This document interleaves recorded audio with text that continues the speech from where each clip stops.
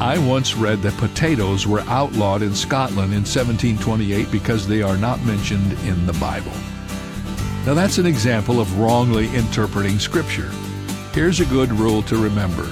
Everything in the Bible is true, but not all truth is in the Bible.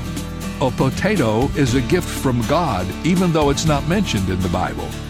The Bible is not an encyclopedia or a book containing all the world's knowledge.